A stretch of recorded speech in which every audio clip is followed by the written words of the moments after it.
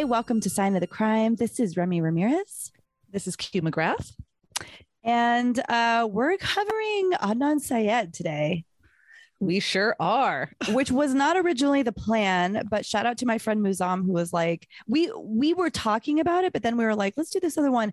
But then Muzam hit me up and was like, yo, please do Adnan Syed. So we're covering this wild ass case. But first, I have to ask you, Q, have you seen Bad Vegan on Netflix? No, I don't. I thought you were talking about, you mentioned something about this, and I thought you were talking about the vegan teacher who I think of as a bad vegan, but no, what are you talking about? No. This story is fucking insane.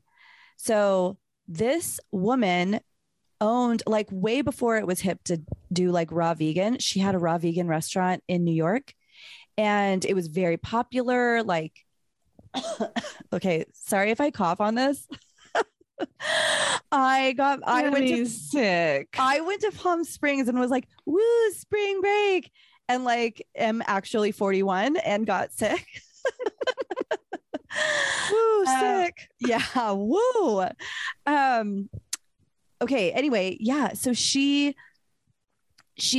has this restaurant. She started it with her boyfriend, and then it didn't work out between them, and so he left, and she was just kind of feeling lonely and whatever. And this guy came along who was like sort of friends with Alec Baldwin, not really. So, what? You know, and it's about Alec Baldwin? Well, no, not at all. But like, this was kind of how this guy sort of endeared himself to her and made himself seem legit. Like he would go, he would like talk on Twitter with Alec Baldwin. They would have this like witty banter and blah, blah, woof, woof. This guy kind of slips into her life, and it starts out like he tells her that he does this black ops. He's this black ops military guy. He does all these secret military, I don't know, whatever they do, you know, like going to Africa on a secret mission and like killing the bad guys and whatever the fuck. That sounds absolutely like normal and logical and believable. Yeah, and like he can't ever tell her what he's doing, and then over time he convinces her that like, because she is dating him, he has to have access to all of her emails and all of her things because she's not safe, and he has to protect her, and then he has to have access to all of her bank accounts. And then he starts convincing her that he's not human. I'm sorry, what? He has superpowers, and she has to complete all of these tests to prove to him and to his quote unquote family of superpower people, that she's really loyal and that she understands that money doesn't mean anything by constantly wiring him money. Like, guys, I know you say it's not all men, but I have to say, like, the ones of you that it is, y'all are really proving our point. I mean, she wired him over $1.5 million. What? $1.5 million. Who the fuck has $1.5 million expendable income in this fucking economy? And she basically bankrupted her own. Because he kept saying, if you do this, look, we're right. And luckily she recorded him. He is so abusive and awful. And he's like, who are you? Like, when she would try to like argue with him about it, he'd be like, who are you? And like flip out on her.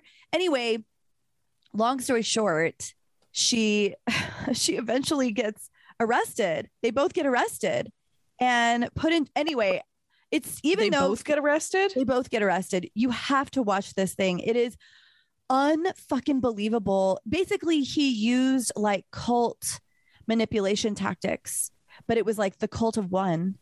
Just, you know, like, have you watched The Tinder Swindler? No. On Netflix. You need to watch The Tinder Swindler because, man, this guy's a species, and this is like not the first story like this I've heard. Oh my god. Yeah, it's rough out there. ladies. Dude, I am so married. I am so fucking married. Like, no, never again. I told Michael, I'm like, if we get divorced, I am moving to Maine. I'm buying 15 cats and I'm just going to Jessica Fletcher my way through this shit because I have no intention of fucking with your kind ever again. Well, make room, honey, because I'm out here watching Bad Vegan being like, oh no. Oh, no. Right? No, oh, no, thank you. This sounds bad. That's bad. Okay, let's do it. Well, speaking of bad, speaking of not good. Bad, not fucking good. Case. So if you know anything about the Hae Min Lee Adnan Syed case, then you are probably in the majority because it was hard to escape it in 2014 when Serial came out, and then you had the case against Adnan Syed, which was the HBO documentary, which is excellent. So there's a lot of information about this. It got very popular, and this was my first podcast. I don't remember. I think it was probably shout out to Erin, who kept pushing me into podcasts. I was like, what is this technology? She's like, just do it. I think it was my first podcast too. The Serial podcast. Was it? I think so. This was my first podcast. And then I was like, ooh, crime. Ooh. Loves it. And then I never went back. Okay. So if you have not listened to the first season of Serial, then I'm going to suggest you go do that after you finish this pod, because Sarah Koenig is going to give you a lot more detail than I'm going to. She has more time, so there's that, but she's also going to get some shit wrong, and I'm going to go over that briefly. It's not her fault. She was using the best info she had available to her in 2013 and 2014, but there have been developments since then, many of which were addressed in the case against Adnan Syed on HBO. It's excellent. It's riveting. It's only like 4 episodes, so it's not a huge time investment. Highly recommend. So okay, this fucking case. Let's start with the actual day of January 13th. 1999, Britney Spears and Christina Aguilera are ruling the charts. Low-rise jeans are assaulting all of our eyes. Terrible times. Yeah, hate that. So in Baltimore County, Maryland, in a place called Woodlawn, an 18-year-old young woman named Hae Min Lee leaves her suburban high school around 2:15. Ostensibly, she's on her way to pick up her young cousin, which was a regular obligation of hers. Not long after 3:15, her family receives a phone call from the cousin's school stating that the cousin had not been picked up, and that's when the family becomes concerned. Hae is a straight-A student. She's an athlete. She has a job at LensCrafters. She manages her school's wrestling team. She comes from a very tight South Korean family, so this is completely out of character for her as far as they're concerned. They begin calling family and friends, including Adnan Syed, her fairly recent ex-boyfriend. So he says that he has no idea where she is, and he later explains that his first reaction was not one of fear, but one of concern. Not for her, but that she was going to be in a lot of trouble when she gets home. So he's not afraid that she's in trouble, like dead. He's afraid that her parents are going to fucking kill her. Kind of going to get her ass beat when she gets home. Right. Yeah, one of those. So the family contacts the police within a few hours, and in a refreshing change of pace, the police take this notification seriously right out of the gate. Not normal for the 90s. Totally. What am I saying? It's not normal now. An officer also contacts Adnan, and he says, Adnan. And again, he says he has no idea. He does mention that he was supposed to get a ride with Hae after school, but he was detained, and he figured that she just got tired of waiting and left. Very teenage. So all of Hae's other friends are contacted. No one has anything to contribute about where she might be, and investigations continue. And then on February 9th, a maintenance worker named Alonzo Sellers pulls off the side of the road to pee after downing a 22-ounce Budweiser. Here's my favorite part: on his way to work. Wait, he told people that? Yes. What? But he told people that because he had to account for why he was desperate to take a pee. I mean, a big gulp. You don't have to tell him it was beer. Sure. Yeah. You know, I mean, we applaud your honesty, but was that the smartest thing? Well, don't worry, because this gets weirder. So he goes about 100-ish yards into a wooded area known as Leakin Park to relieve himself. And in a shallow grave behind a large downed tree, he discovers the semi-buried body of Hae Min Lee. Mm-hmm. An autopsy shows that she has been manually strangled, but there's no evidence of sexual assault. So we are no longer dealing with a missing person. Now we have a death. And because we have the manual strangulation as the cause of death, her death is classified as a homicide. Police ramp up investigations, including of the man who found her body. He doesn't have any discernible connection to Hae, but he does have a record as a streaker. A streaker? Mm-hmm. Exactly what you're thinking. Wow. Okay. So this is considered a low-grade sex offense. So they take a good long look at him, and he's a weirdo, he's a fucking weirdo, but there's no evidence Hae was sexually assaulted, and there's nothing to show that they were linked in any way. And he passes a polygraph. So they cross him off the list. Next up, they take a cursory look at her current boyfriend, Don Kleindienst, but that hits a dead end when his boss at LensCrafters, where he works with Hae, confirms that his time card shows he was at work at the time police believe the crime was committed. But put a pin in that because we are going to come back to it. Okay. So right around that time, police receive an anonymous phone call suggesting the police look into Hae's ex-boyfriend, Adnan. Sources indicate, they never were able to find out who made that phone call. Interesting. By the way. But police say, well, I don't know if it's police saying it, but someone said it's the rumor around the water cooler is that it was an Asian American male who was young. My guess, if I had to guess, her brother. Right. So sources indicate that on February 12th, police receive a phone call from an anonymous young Asian sounding male suggesting they look at Adnan, and they do. So according to police, they begin their investigation at that point. They hadn't started looking at him before that. On the 16th, they applied for a warrant for Adnan's recently. He just got a cell phone. So they get a warrant for that. And from those phone records, they find that on January 13th, Adnan repeatedly called someone named Jay Wilds. So for reasons that are unclear, the police office's assertion is that before they approach Jay, they first approach his good friend Jennifer Pusatiri by basically cold calling her on February 26th. Jen tells them initially that she doesn't know anything. And then she returns the next day with her mother and a lawyer, and she tells the police that Jay had revealed to her that Adnan had confessed to murdering Hae on the 13th, and that Jay had been present when Adnan buried her body. Whoa.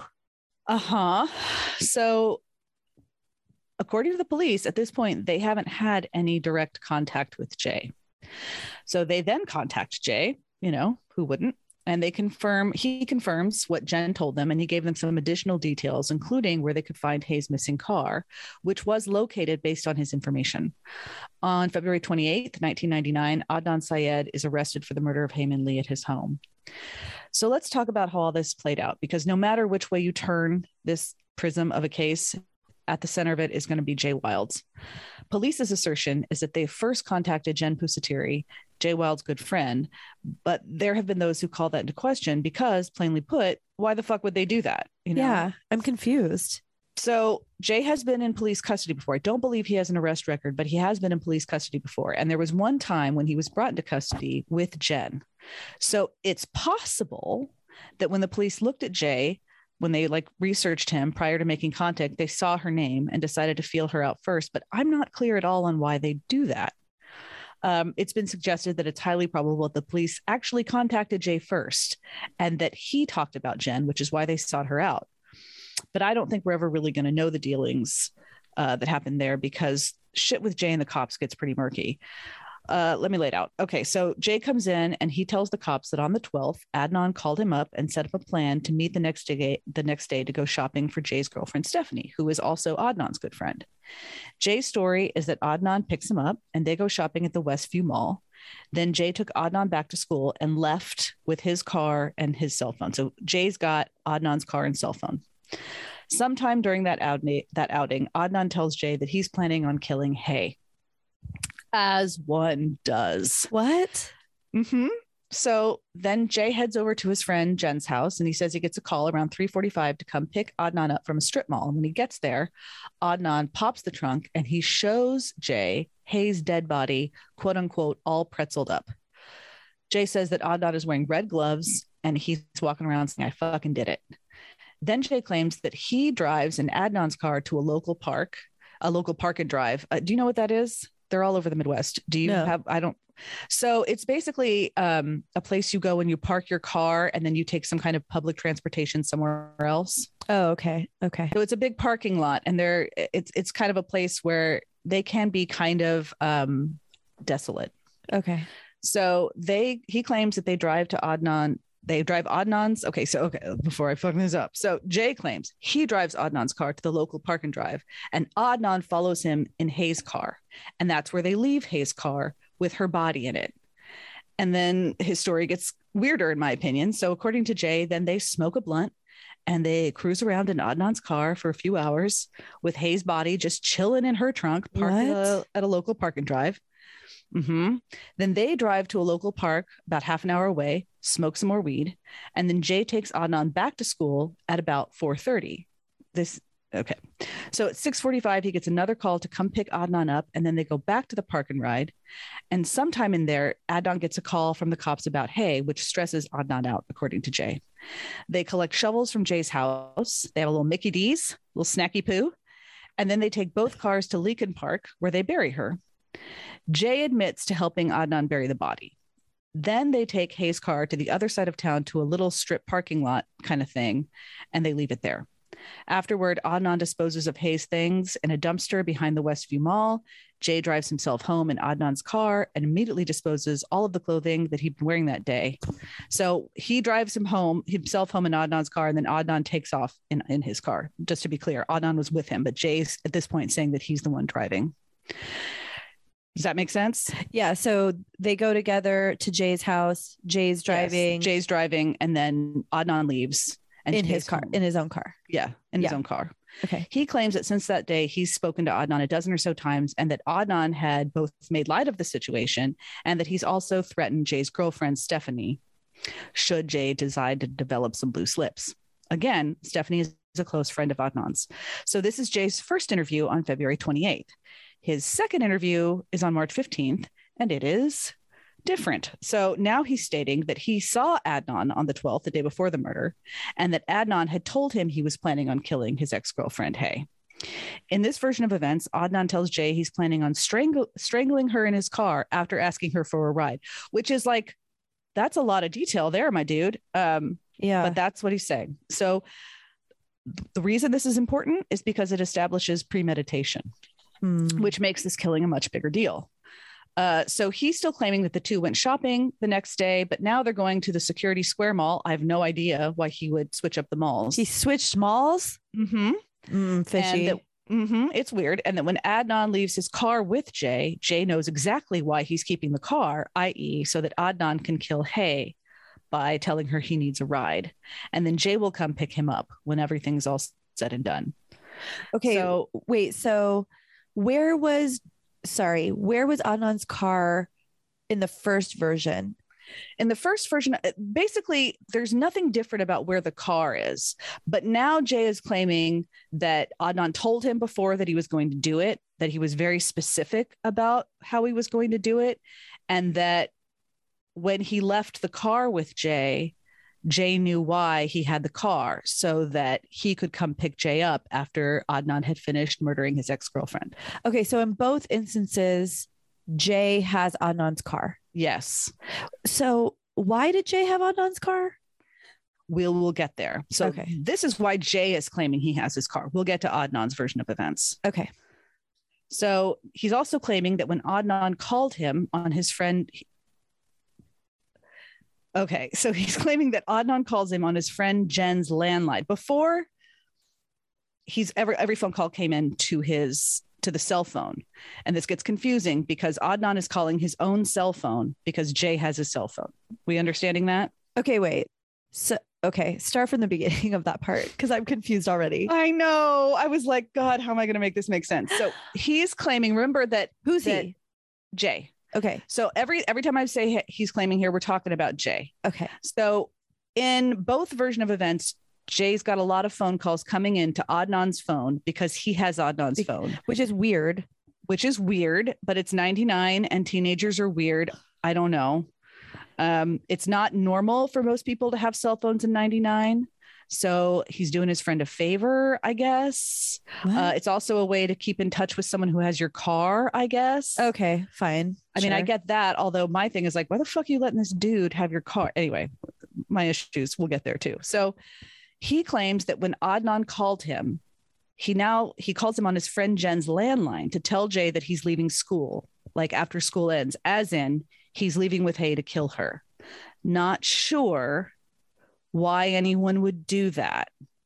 But he's not claiming that call came in on the cell phone. He's claiming that call came into his friend Jen's landline. Okay. Like, hey, school's over. I'm leaving now. As in like, hey, be ready. You're going to need to come pick me up soon after I'm done with this little murder I've planned. Okay. So he also changes the story and says that because Adnan had not called him to come pick him up at the time he said he would, he had left his friend Jen's house by the time Adnan actually called, and he was headed home. So he was halfway between his house and Jen's house when that call came in. And this is important, and we'll come back to it. Wait, so in other words, Jen got the call and not Jay because he wasn't at the house. No. That he gets that call. Supposedly, I'm going to say, he doesn't say times, but according to what the prosecution's talking about, that call would have come in at, say, 2:15, because that's when school ends. Okay. The call that he claims that Adnan made to come pick him up would have come in, according to him, at like 3:40. Okay. And in his first version of events, he got that call when he was at Jen's house. In his second version of events, he is halfway between his house and Jen's house when that call comes in. But does that make sense? Okay. The thing that doesn't make sense is, didn't you say it came in on the landline? No. Okay. The landline call came in at like 2:15. That call is just like, I'm leaving school. Okay. There are two. Okay. So okay. Got it. On board. The second call is the one that was like, come pick me up. I'm done with my murder. Okay. And that comes into the cell. And that comes into the cell. Okay. And Jay's first version of events has him getting that call at Jen's house. His second version of events has him getting that call while he's driving halfway between his house and Jen's house. Okay. So now he's saying that he gets this call from Adnan saying to come pick him up from the Best Buy parking lot. Now he comes pick him up from a Best Buy parking lot, not some strip somewhere. And this is where he sees Hae's body. He also states that after they drive Hae's car to another location, Adnan starts pulling stuff out of the back of Hae's car where her body is, just like casually moving her dead body around as he roots through her trunk, which is a strange fucking detail in my opinion. Yeah. Then they head to Forest Park, which is about an hour away, which I checked according on my Maps app, because I was like, what? And they did this in order to buy pot. Another important detail he now suddenly remembers is that Adnan made a call to a girl he was seeing, and he put Jay on the phone for a minute. So then they head to Patapsco State Park, which is near Forest Park, but is still a solid hour away from Woodlawn. They smoke some weed there. They hang out for about half an hour, and then Jay takes him back to school so that Adnan can attend his track practice in order to establish an alibi. Jay claims in his interview that it took about 15 minutes to get from the school, to get back to the school from the park, which is fairly impressive because it's a 56-mile drive. Love to know how they defied the laws of physics to do that. Wow. In this interview, yeah, it's in this interview. Really? I would love to see it. So in this interview, he's now claiming he went to his friend Christy's house after dropping Adnan off, and he's there when Adnan calls him 20 minutes later saying to come get him from track practice, which he does. And then he returns to his friend Christy's house. And that Jay and that, wait, what did that say? Oh, yeah. And then he returns to his friend Christy's house with Adnan. So now they're both at Christy's house. Okay. And on the car ride there, Jay says that in the car, Adnan is bragging about murdering Hae, and that while they're at his friend's house, Adnan is really high and he gets panicky when he gets a call from Hae's family looking for Hae. And then he gets that other call from the cops, which also freaks him out. So conveniently, Christy has also already verified all of this information in another interview. Oh. So don't put a pin in that. Put a pin in it. I know. Okay. So Jay now tells the cops that Adnan chooses Leakin Park because he's been there before, and that while they're there, Jay receives a call on Adnan's phone from people he's supposed to meet, wondering why he's not there yet. In this version of events, after they're done burying Hae and disposing of Hae's things and all of the digging tools, Jay calls his friend Jen and asks her to pick him up from his house, which she does. And he tells her at this point that Adnan has killed Hae and that he watched him bury her. And I'm going to go ahead and take this moment to say that Jen has never she's verified that this happened, but she says that it happened in the parking lot of Best Buy. Some of the things that Jay is possibly lying about do not make sense. This is one of them. Huh. So he throws away his clothes, and then he had Jen drive him back to the dumpsters at Westview so he could wipe the fingerprints off the shovels, because apparently the shovels that they used were Jay's. He told Jen that he hadn't helped bury her. He told the police that he did. Huh. So the cops make a point of asking Jay in this interview why Adnan killed Hae in the Best Buy parking lot. And Jay says that Adnan told him they used to have sex there. Okay. So All right. So what's the deal with, what the importance of that? Like the cops do make a point of asking Jay this, and he tells them Adnan said this. And what it feels like, even in the moment when you listen to the interview, is that they want Jay to give some reason. They believe that she's been killed in the Best Buy parking lot, and they want some reason to justify it. And they're using Jay to create that justification. Okay. So what's the deal with Jay? Why is he changing his stories? These are excellent questions. But before we get to that, we need to go over Adnan's version of January 13th, which won't take long. And it has the added benefit of being both highly incredulous and very unsatisfying. And this is because he can't remember much. Ugh. In his defense, he states that for him, it was just a normal day and he wasn't asked about it until 6 weeks later. This is what he remembers. So January 13th, 99 was his close friend Stephanie's birthday. So he says that he calls her boyfriend and his casual acquaintance, Jay, in the morning about 10:45 to ask if Jay had bought Stephanie a present and to offer him the use of his car if he hadn't. Jay confirms that he hasn't, typical millennial boyfriend. And Adnan uses his lunch period to drive over to Jay's to give him the use of his car. Adnan says that Jay brings him back to school somewhere between 11:15 and 11:30. He has a free period after lunch and he's not sure what he did there, but he says he did show up to his psychology class after that late at about 1:30. School ends at 2:15. He's not entirely sure what he did, but he says that it's a possibility he went to the Woodlawn Library, which is essentially on campus, sometime between 2:15 and 2:30. Track practice began at 3:30 and ended somewhere between 4:30 and 5. And after practice ended, Adnan confirms that Jay picked him up and he doesn't know what happened after that. It's possible he went to Christie's house, as Jay says, but he doesn't know. It was Ramadan, so he is fairly certain that he brought his father food at the mosque because that was the custom. His father testified that Adnan was at the evening prayer the family attended at their mosque. And that's kind of all we get from Adnan. And it's not a lot, which is why... If you asked me what I did 6 weeks ago, I'd be like, well, what? Yeah, me neither. I have no fucking idea. Yeah. My only issue with this is like within a few days, they knew that Hae went missing. And I probably would have thought about my day more closely. Yeah. But I don't know that's what 43-year-old me would do. I don't know what 19-year-old me would do. Right. 18-year-old me would do. So it's not a lot. And this is why Jay's version of events is given so much scrutiny, because he paints a much more detailed, if problematic, picture. Okay. So let's look at those problems. I want to start here when we're talking about Jay. So Jay is Black and he's 19, which means that he could be charged as an adult. This is Baltimore in the 90s. We've solved racism now, but it was pretty rampant back then. We've solved it. We're Yay. Good to go. But 20, 23, 25 years is a problem. So he's being interviewed by one white and one Black detective. Both are up in his face. He is a known petty drug dealer, but he doesn't have a record. He himself admits, though, that he sells to high school students. And it's important to acknowledge that marijuana was a much bigger deal in the 90s than it is now. Right. We were still very firmly in the war on drugs, before we realized that drugs won. Yeah. So he deals pot, and of his own admission, he does it out of his grandmother's house, which means that she could be vulnerable in a police investigation.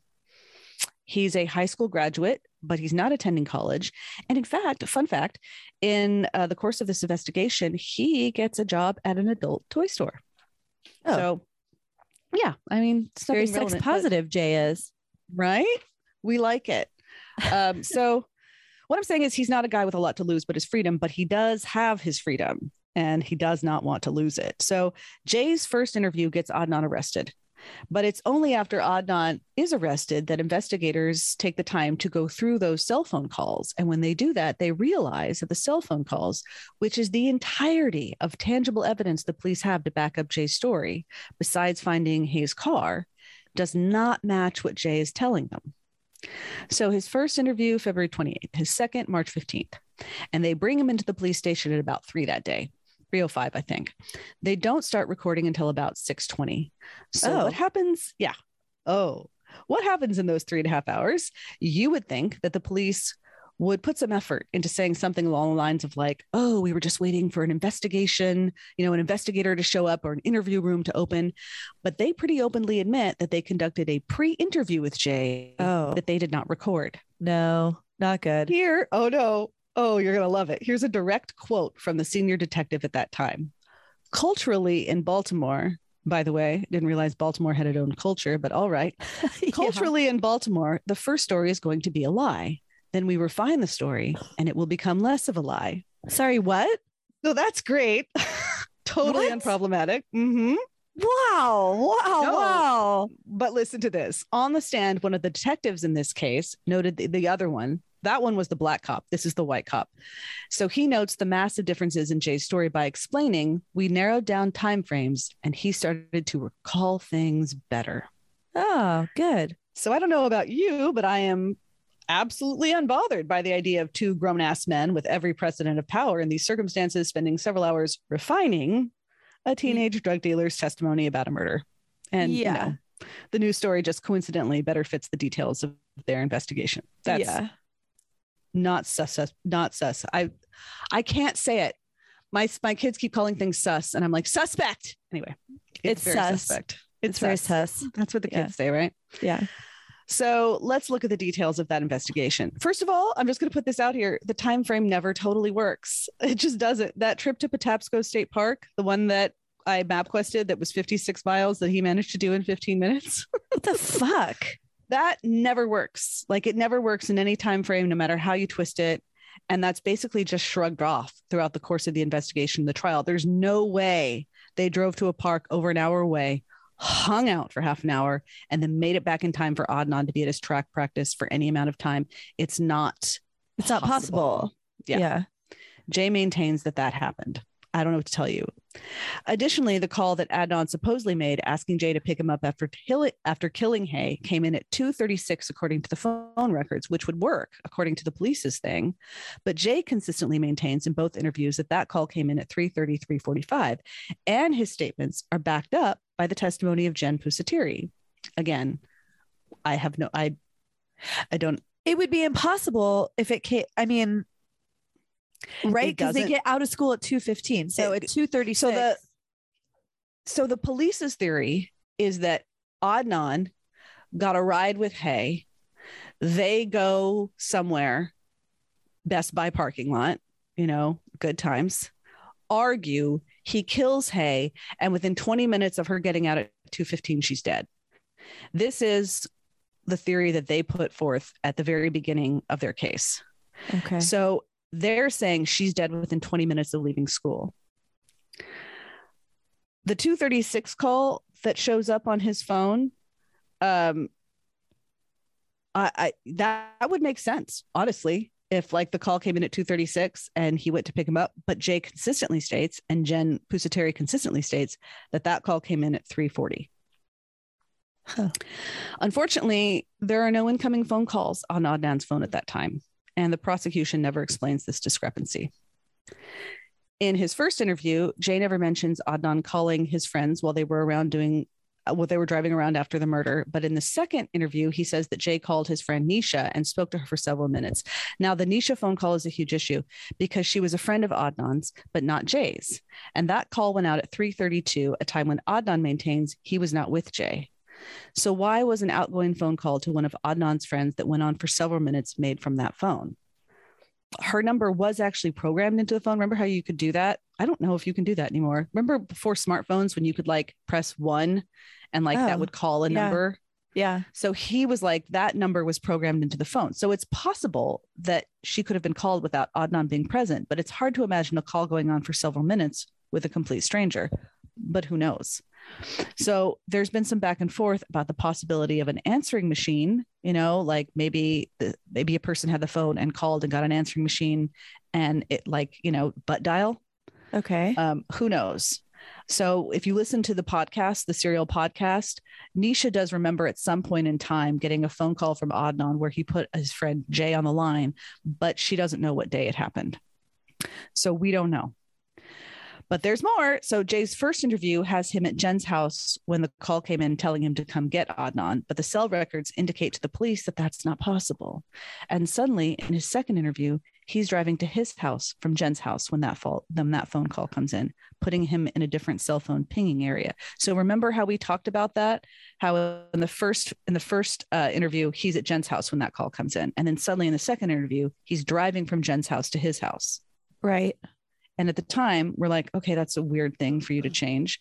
Well, it turns out that when the police looked at the phone records, he couldn't, they were like, you can't be at Jen's house. Where were you? Think harder, kind of a situation. Oh, they were like, this doesn't match the records we have for where you're, for like what cell phone tower was pinged. So you have to change your location. That is correct. Okay. Shady. So finally, there are 2 cell phone towers labeled L654. One is near Dorchester. This is like a neighborhood in Woodlawn, which is where Jay originally said he was after picking Adnan up. And the second is in Catonsville, where Jay's friend Christy lives. And the police did not realize that. So when they're looking at the cell phone info, they believe that the cell phone records indicate that Jay was near Catonsville. And suddenly, in his second interview, he is. Okay. Wow. Yeah. Yeah. So that's why in the second interview, suddenly he's at Christy's house. Interesting. So this shit is weird, but the prosecutors believe that there is enough evidence to convince a jury that Adnan is guilty of Hae's murder. And apparently they are correct, because on February 25th, 2000, he is convicted of Hae's murder and he's sentenced to life in prison plus 30 years. And that might have been the end of it, except for Rabia Chaudhry, a family friend who stepped in and said, nah. So Rabia steps in. If you are an Adnan advocate, then Rabia is the hero of the story. So she steps in and she starts looking more critically at the evidence. And one of the first things she does is discover that Adnan had received a letter from a casual acquaintance named Asia McLean, claiming that she had seen Adnan at the library on January 13th at about 2:30, which is exactly when the police claim that Hae is being murdered. Right. And she's willing to testify to such. So Adnan claims that he tells his attorney, Cristina Gutierrez, about Asia's letter, and trial records that have been researched back up that claim. But according to Adnan, Gutierrez told him that she'd contacted Asia and that Asia had mixed up her dates. So she wasn't actually a qualified witness. Asia claims she was never contacted. What the? Why, you ask? Would an attorney lie about such a thing? This is another excellent question that I can't answer because Cristina Gutierrez died in 2004 from complications of multiple sclerosis. Jesus. Before she died, however, she was disbarred because the effects of her condition had led her to have memory issues that affected her ability to be effective counsel. Oh my God. She agreed to the disbarment, which I think occurred in 2001, which meant the Attorney Grievance Commission dropped their investigation into about a dozen client complaints. They had paid for work for which they paid for work that she had not completed. And the Maryland Client Security Trust Fund, who manages reimbursements for victims of lawyer misconduct, received a record-breaking number of claims from Gutierrez's former clients. They ended up paying out over $220,000. Oh, my computer was like, what? Over $220,000 to 28 disgruntled clients. Yikes. Medical records indicate that she was having memory and cognitive issues as far back as 1999, and her law clerks say that it went back farther than that. Adnan's trial was in 2000. So there's that. So back to Asia McLean, Rabia asked Asia to write an affidavit.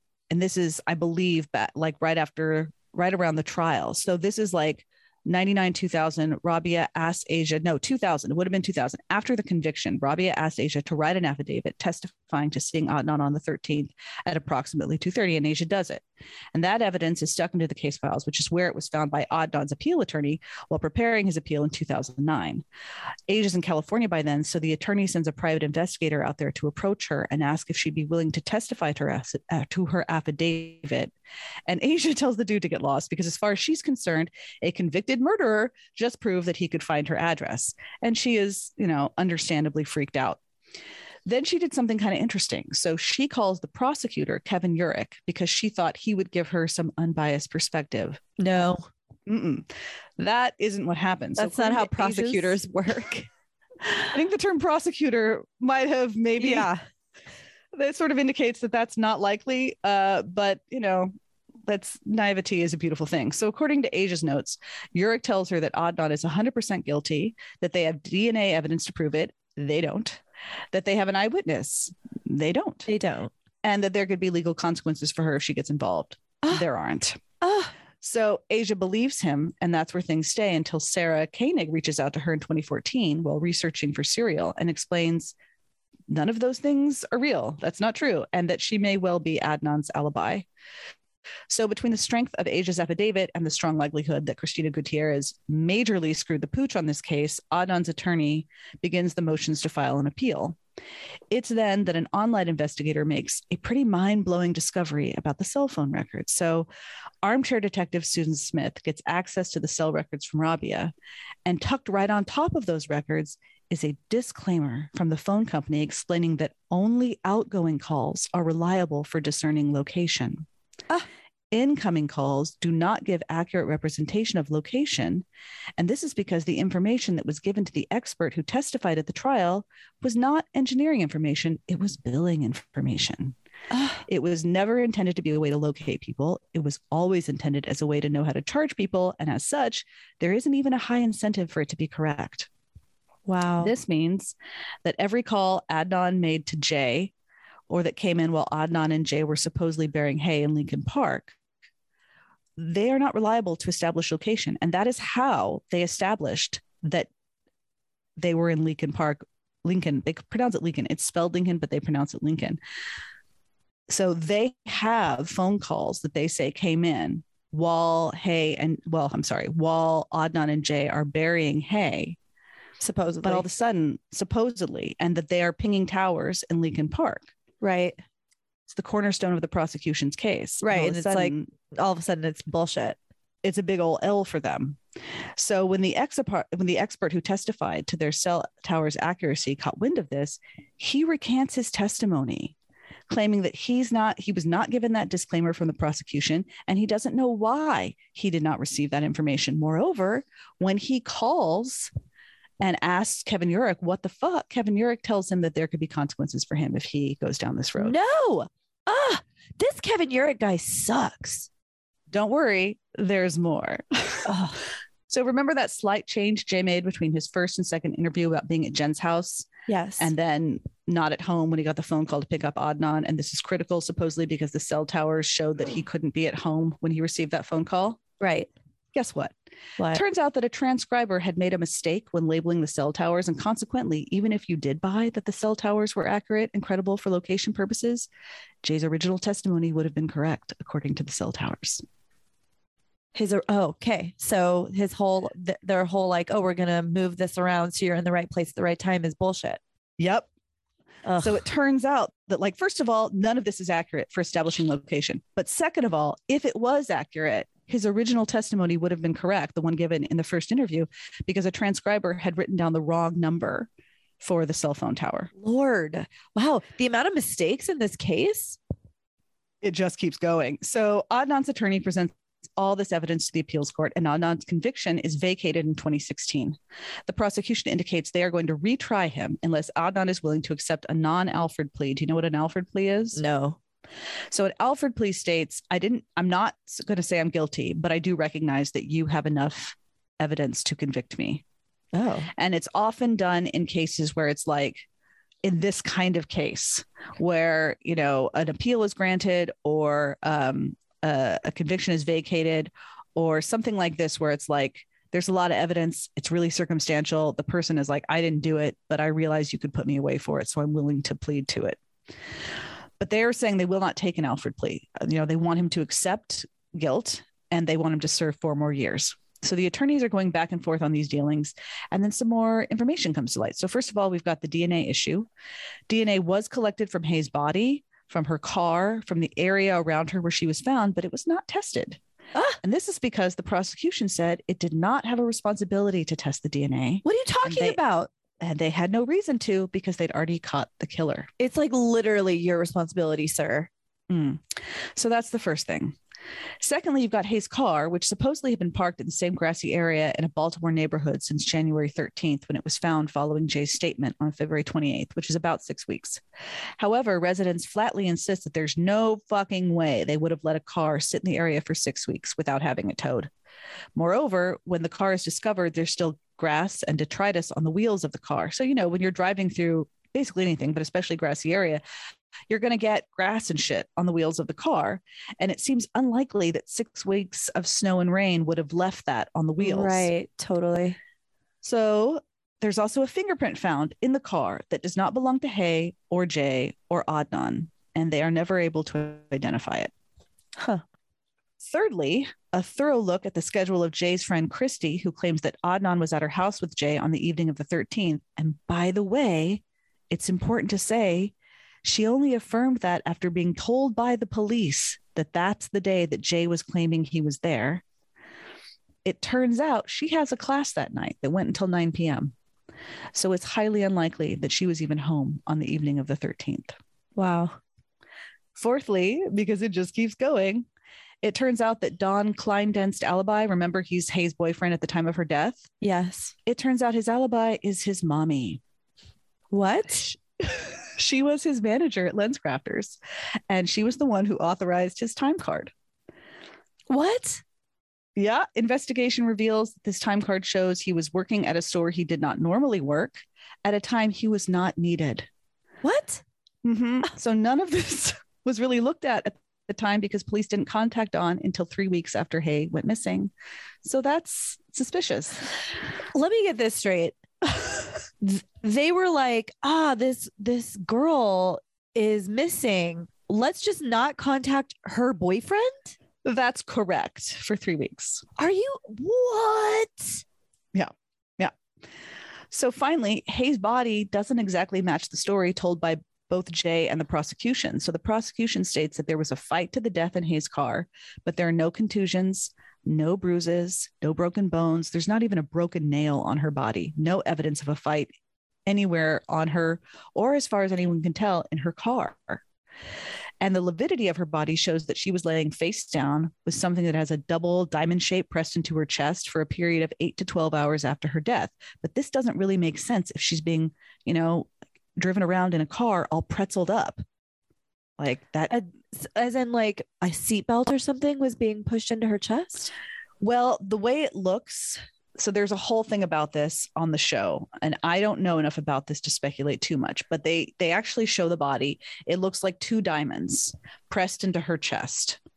Huh. And they conjecture that it looks like a tool that a concrete worker would use.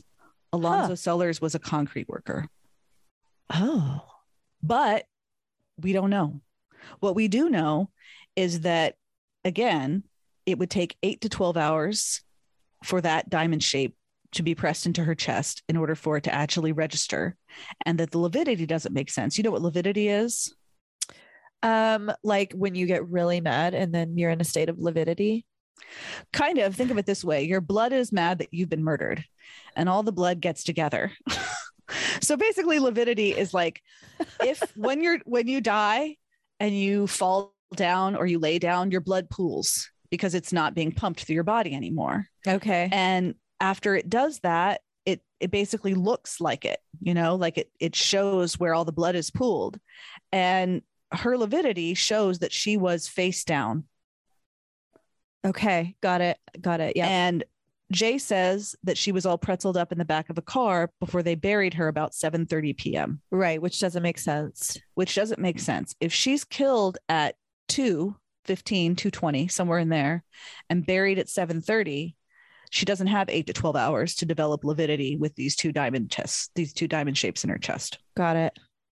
So this is a lot of evidence, and it seems very much like a new trial would be possible and that it would yield very different results. But we didn't get to find out because in 2019, Maryland's highest court reinstated Adnan Syed's conviction. Why? They said it was the best interest of both parties.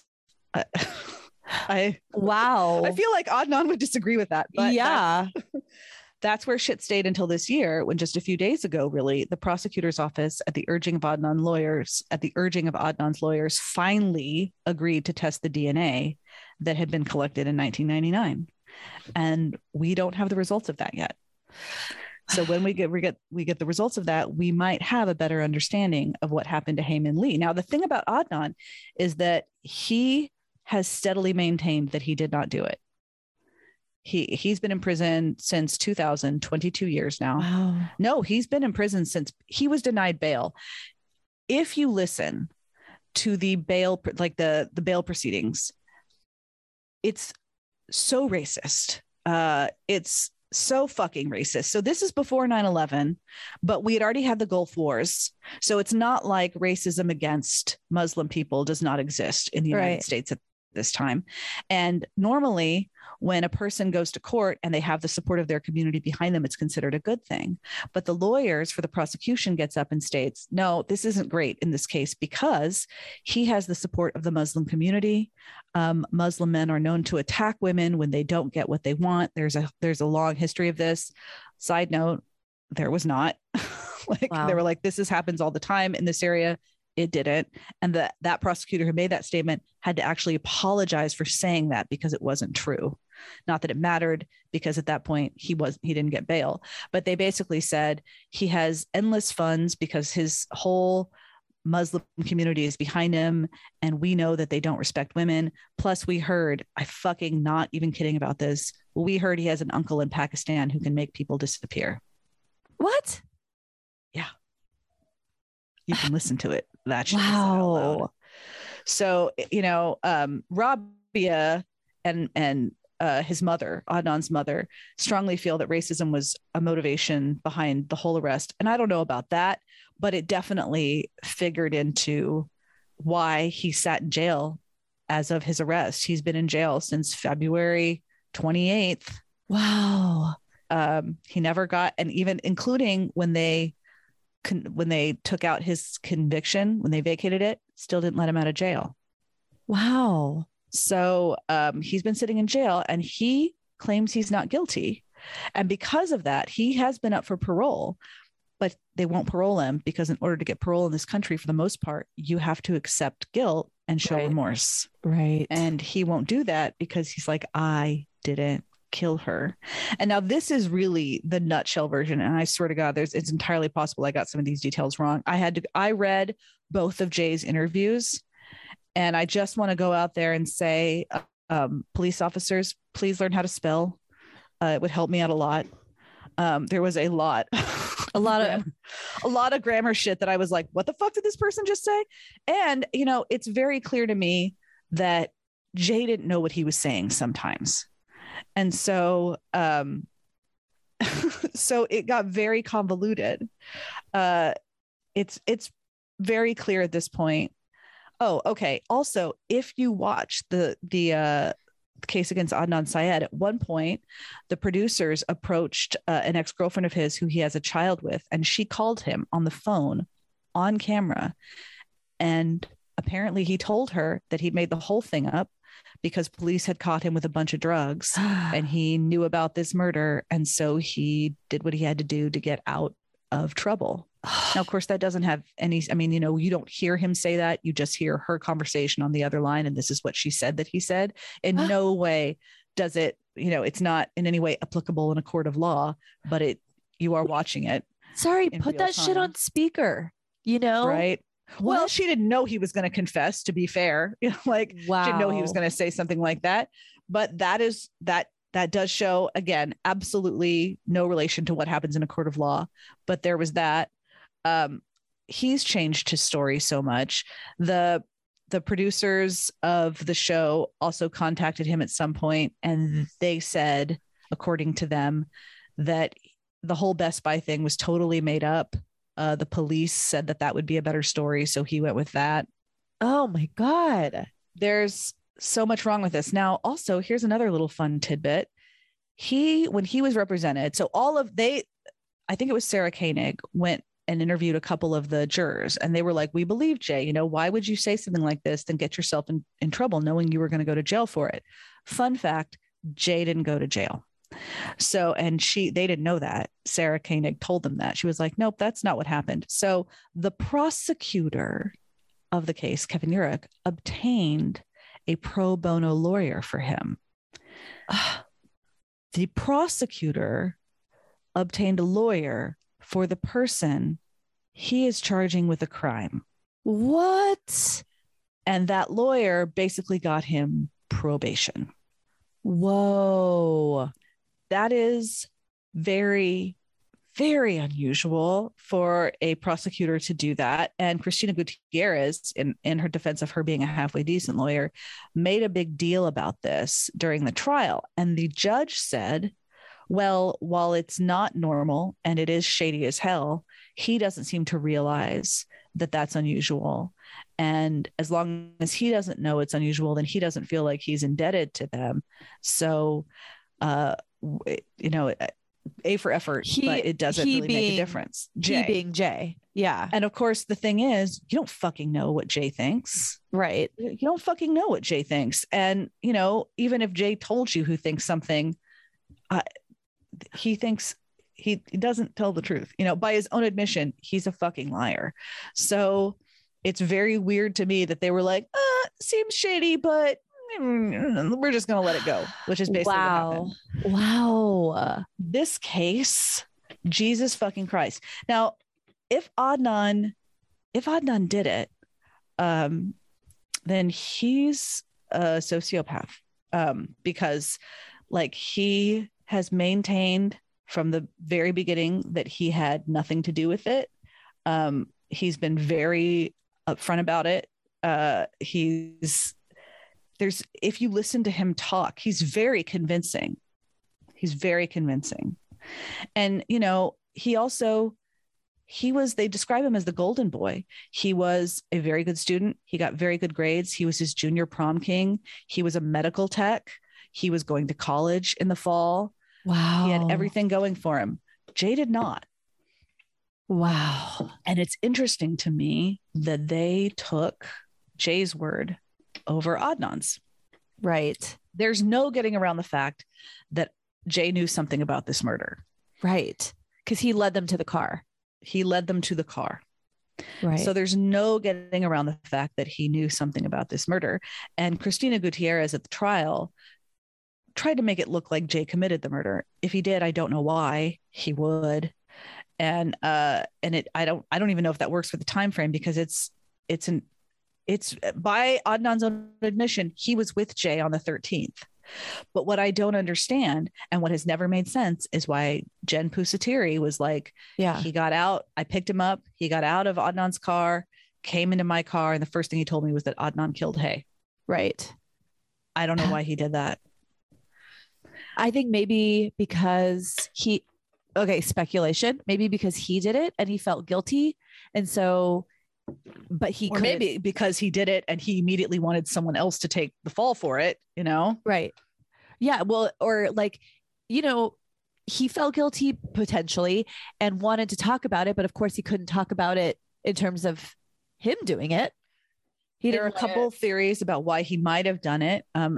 Like I said, Hae and Jay were not friends. They didn't really know each other. Stephanie was a good friend of Adnan's, and Stephanie was Jay's girlfriend. It's possible that Hae caught Jay cheating on Stephanie.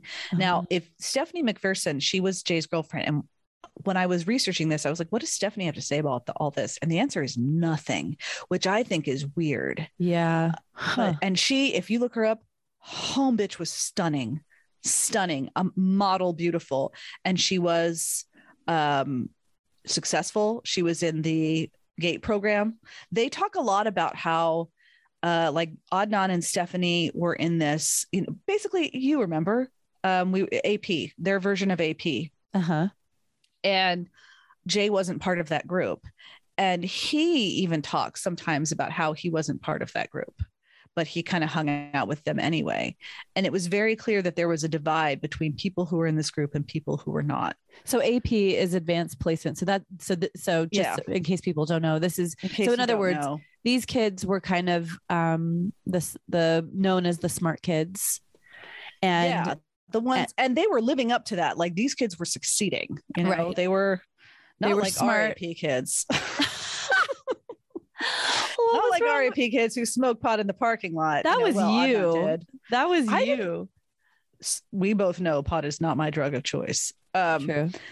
But there were plenty of us. Although, there were like, well, I remember your class. We could go into this later, but I remember your class was the one that was all friendly cheaters, and my class was the one that was all fuck you. Yeah, our class, because we had deaf kids in our class. Y'all had all kinds of opportunity to cheat. So we all at least knew the alphabet, if not more. And so, yeah, dude, especially on multiple choice, we would just sign the answers to each other. Amazing. You know what? Because amazing. This is about sharing knowledge. This is about community. I think it's an indication of intellect that y'all figured out a way to do it and did it. You know? I agree. I mean, yeah. And I was a tutor for years, and I can tell you that they use cell phones the exact same way. But in this case, right. Hello. Just text you the answer. That's fine. No, they just took a picture of the test. They were like, click. All right, now everybody has it. Amazing. Well, Love that for them. Then there was the time my friend gave me a cheat sheet for Miss Beitelman's quiz, English quiz. God, I remember that. I had been at dance rehearsal so late the night before, I hadn't had time to study. And so I stuck it under I was like, let me see how much I can do of this on my own. Cause I actually, I was a good student, but I wasn't, I also was like, well, if there's a way to get an A, we're going with that, baby. We know what we were in this for. Yeah. But I had the cheat sheet under my quiz, and I was like, just trying to do my quiz without it. But the corner of it was poking out, and Miss Beitelman walked by and pulled it out. And she looked at me and she goes, you sold your soul. She was the weirdest. Like, bitch, it's rough out there. I had dance rehearsal. I did not sell my soul, honey. And you had to go back to her classroom. She gave me a U in behavior. She gave me an unsatisfactory. Okay. Well, that's fine. Whatever. Yeah. The only U I've ever gotten. Not the only one I ever got. Yeah. Anyway, but so anyway, in this case, there is a pretty clear divide when people talk about like the kids who were in their version of AP and the kids who were not, and Jay was not. And I do feel like there was some resentment there for him. So when Adnan won for, I think it was his junior homecoming king, it wasn't prom, I think it was homecoming, Stephanie won too. So they were dancing together. Interesting. There's a possible jealousy factor there. Right. I mean, because other than that, there's no other link between Hae and Jay. I don't see any reason for him to kill her. And it's worth noting though, that in Jay's lifetime since then, he has been arrested over 20 times, several of them for assault. One point he assaulted a police officer, but there are very few arrests that go with those charges. Right. Because the cops are like, we need you to look like, I don't know why, legitimate. I think just because they know that story was bullshit.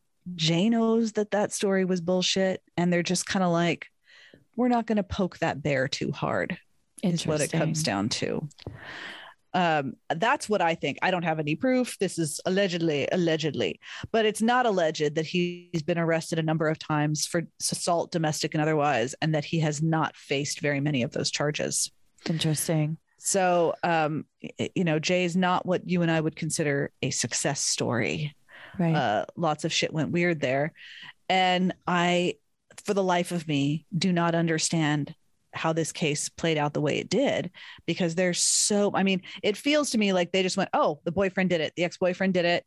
They really played into the whole, he was a Muslim. Muslims don't like being disrespected by their women. There was a lot of what felt like that going on. Right. And they made that arrest. And then they went and looked at they made the arrest without fucking looking at the cell phone records. And then they went and looked at the cell phone records and they were like, oh.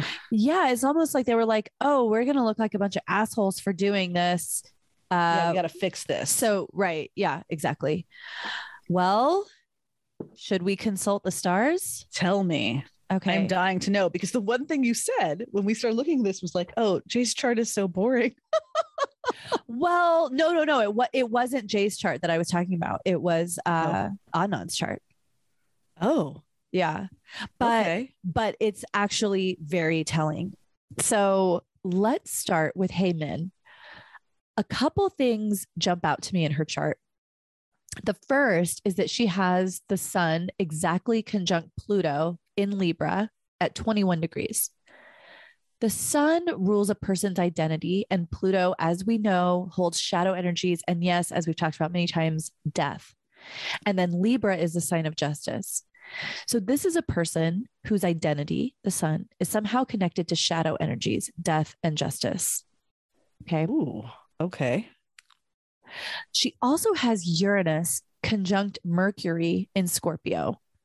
Do we need to review what a conjunction is? Yes, please do. Okay. A conjunction, an exact conjunction is when two placements are exactly the same, right? So they're both at like 20 degrees of, Leo or whatever. They're okay. And so it looks like in the chart, it looks like they're right on top of each other. Okay. So she has Uranus conjunct Mercury in Scorpio. Both Uranus and Mercury are the most anxious, nervous planets in the zodiac. So when they team up, you've got something really erratic and often anxiety producing. Also, Mercury rules Gemini, Uranus rules Aquarius. These are air signs, and she was strangled. Okay, so I just think that's worth noting because on top of that, Uranus marks sudden, unexpected changes, and Scorpio is the house of death and rebirth. Now, can that death be figurative? Sure. Breakups are a kind of death. Quitting your job is a kind of death. Moving is a kind of death. But can it also be literal death when we're dealing with Scorpio? Yeah. So with Uranus and Scorpio, we have sudden, unexpected death, conjunct Mercury. We have high anxiety, super erratic energy, and we have the element of air in association with this death. But let's just pause there because tons of people have that placement. I do, for example. I have Mercury conjunct Uranus in Scorpio. So just remember that this is one way out of many that this combo can manifest in a person's chart. But the thing is, there's more going on here because this conjunction goes deeper. That conjunction, Uranus and Mercury in Scorpio, is then being opposed by Chiron in Taurus. Chiron marks wounds that we carry, our deepest wounds, and Chiron in Taurus marks the wound of loss. So when we put all of these puzzle pieces together, we have a quick, unexpected, high anxiety, even scary, we could say, death that's being influenced by the element of air and that's being opposed by a deep wound around loss. Okay. Briefly, let's talk about Jay's chart. I see a couple things to call out. One is that he has Saturn square Neptune. Saturn is the planet of prisons and the police, among other things. And it's butting up against Neptune, the planet of lying, among other things.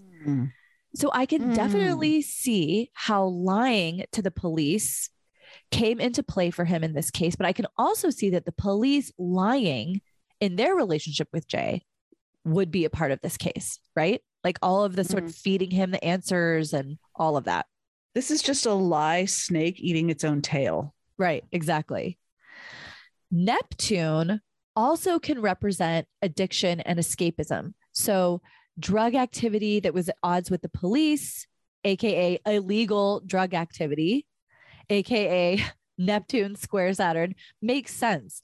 And also trying to figure out a way to escape the police and escape prison. That makes sense with Neptune square Saturn as well. Mission accomplished. Right. He also has Uranus in Scorpio, as Hae Min did, because it's one of the slower moving planets and they were all kind of born around the same time. Yeah. But in Jay's case, it's square to Venus. Venus represents women, the feminine, etc. So now we have a quick, unexpected death with a woman. That's one way of reading this. Now, does it mean he murdered her? No, it could just mean that a woman's quick, unexpected death will have challenging consequences in his life. And I say challenging because we're working with a square. Okay. Lastly, he has Pluto square Sun. Now, this is just some shit. This is someone who has a real dark side and has to go through serious transformation to change their life around. Whether or not they do is up to them, but they have to if they want to turn their life around. Now, I'm going to go ahead and put out there that I don't think we haven't seen that change took place. We have not seen that thus far. Let me say that I don't think Jay's in therapy. I'm just going to put that out there. Okay. Yeah. Fair enough. Yeah. Therapy. Go. Therapy. Just do it. Yeah. Now, the dark side, when I say dark side, that could totally be about drugs. It could be about violence, could be about sexual assault, because, these are all Plutonian things. But mostly it's about someone who battles for control, has big control issues, and gets visibly agitated when they're not in control of a situation to the point where they can become threatening. Now, again, does this mean he killed Hae Min? No, not necessarily, but there's definitely some dark shit there in his chart. Okay, Adnan's chart. The first thing I see in his chart is pretty crazy. It's Chiron conjunct Mars in Taurus, opposite Uranus in Scorpio. So just want to point out real quick that all three of them have some crazy aspect impacting their Uranus in Scorpio. And again, Uranus is quick, unexpected, unpredictable behavior or energy. Scorpio is death, right? So all three of them have this some very intense aspect impacting their Uranus in Scorpio. Hae Min has Uranus in Scorpio conjunct Mercury opposing Chiron. Jay has Uranus in Scorpio square to Venus. And Adnan has Uranus in Scorpio opposite Chiron conjunct Mars. So let's go through Adnan's. Chiron conjunct Mars. Let's review. Chiron oversees our deepest wounds and also the places where if we choose to go on a healing journey, we can create incredible healing for ourselves and others. But if we don't go on that healing journey, we just wound others from our wounded place. As you always like to call it, Chiron, the woundy wound. The woundy wounder. Yeah. Mm-hmm. Mars, in its power, is a planet of action, bravery, lust, and healthy masculine energy. In its shadow, Mars is violent, aggressive, defensive, and sexually forceful. Rape can be a part of Mars energy when it's in its shadow. When your deepest wound is intertwined with Mars, it can look two ways. It can look like someone who's super passive, who doesn't believe in themselves, doesn't go after what they want, doesn't stand up for themselves. That's like weakened Mars energy, right? That could be the wound.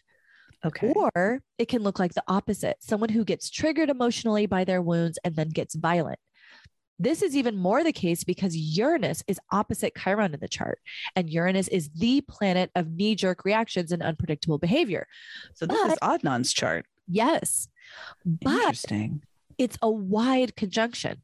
Chiron's at 18 degrees of Taurus and Uranus is at 28 degrees of Scorpio. So this is not a super strong opposition. The other thing to think about is that Chiron is in Taurus, and this is the wound of loss. And that loss could be in relationship to something violent. That's Mars. And it could come out of nowhere, super unexpectedly. That's the Uranus opposition.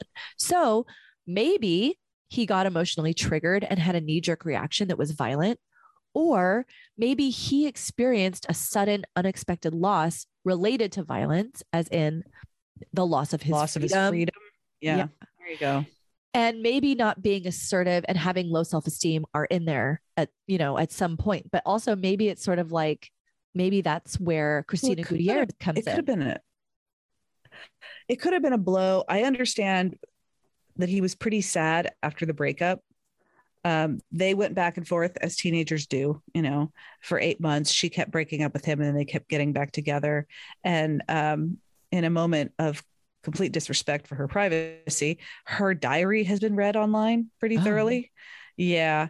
And in it, she talks a lot about how, she's like, she has this entry where she was like, you need to respect my decision to end this, kind of a thing. So you definitely get the idea that they would break things off and then Adnan would approach her to get back together, and they would. And then when the last time they broke up because she wanted to date Dawn. Got it. Yeah. But to Adnan's, the other side of that is that within weeks, Adnan was already, calling other girls, had hooked up with a couple of other girls. That sounds about right. That sounds like it sounds like 18-year-old male energy, like, well, it sounds like so sad. Hug me, Is it just 18? I don't know. It's not. I don't know. It's not. So this is intense. And I feel like you could make an astrological case for him being guilty based on that. But then fucking get this. Adnan has Neptune opposite Mercury. Now, I don't normally quote other astrologers on here, but when I saw this aspect in Adnan's chart, I was immediately like, oh shit, this is intense. And so I cross-checked it with one of my favorite astrologers, Astrology King, to make sure I wasn't missing any details. And then I was like, I'm just going to read this verbatim because it's too crazy.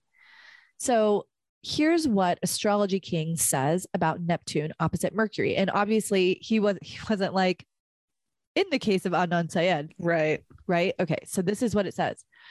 Mercury opposite Neptune natal gives a vivid imagination and creative talent, but can cause disappointment in close relationships.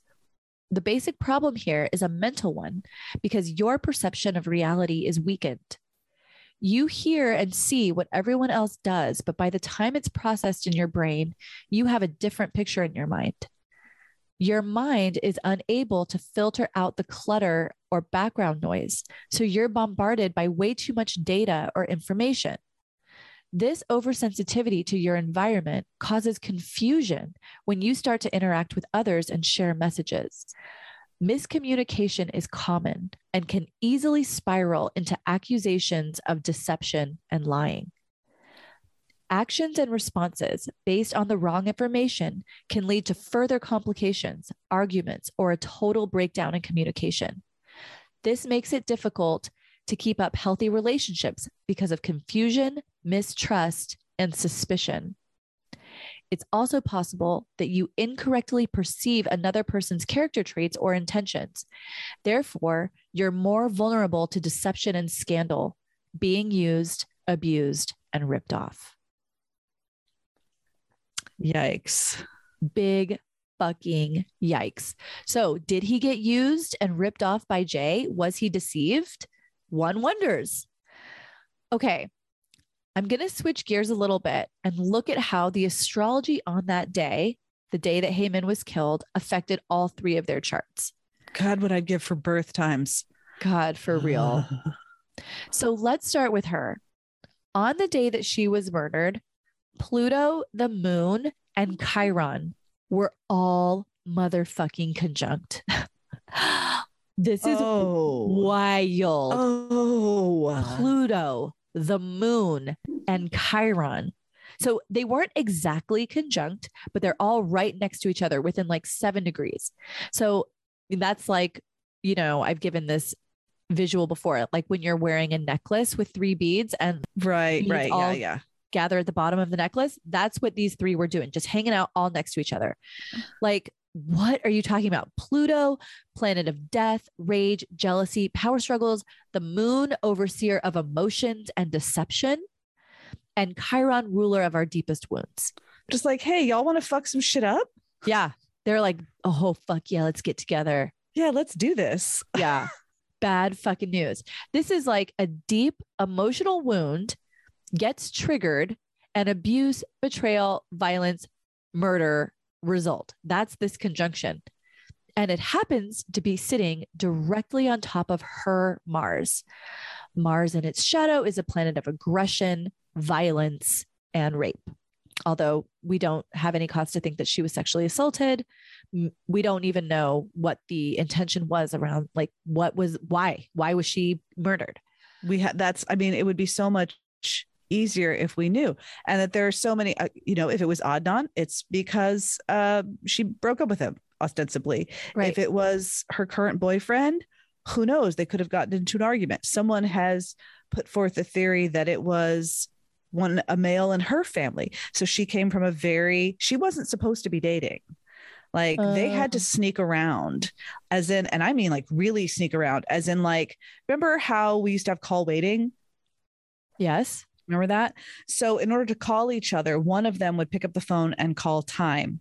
And then and they would let the other person know, hey, I'm going to do that at midnight, because they also couldn't do it when their parents wake, because they couldn't risk their parents catching them on the phone with a person of the opposite sex. So at like midnight, Hae would call time, and then Adnan would call in, and the call, like she would get that the call waiting was coming in, and she'd click over and accept his phone call. They were renting hotel rooms to have sex. Wow. They were fucking in a Best Buy parking lot, you know, at his prom. At his junior prom, where he was made, I think it was a different dance. I don't think it was that one, but at one of the dances where they were together, Adnan's parents, who were also very opposed to him dating, showed up at the dance. Eek. And Hae was very upset by this. Yikes. Her family wasn't a whole lot better. So a theory has been put forth on Reddit, which, by the way, don't go on Reddit and ask about this case. You will spend hours and your eyes and brain will hurt afterwards. But has been put forth that a male member of her family did whatever their version of like an honor killing is. And not even like, because, you know, they don't really have that, I don't think. But, you know, and that doesn't belong to the Muslim culture at all. I'm not putting that out there. That is something that cults do. But that an argument ensued about the fact that she had dated Adnan and that she was now dating this, you know, white guy that she was working with, who was also older. He was 22. Oh. And that something happened, you know, right. Something happened. Something bad happened. My only issue with that is, how the fuck does Jay know? Right. How did he know where the car was? How does Jay know? How does Jay know? How did Jay get into a car with Jennifer Pusateri and say Adnan killed Hae, she's dead, before anyone knew Hae was dead? Right.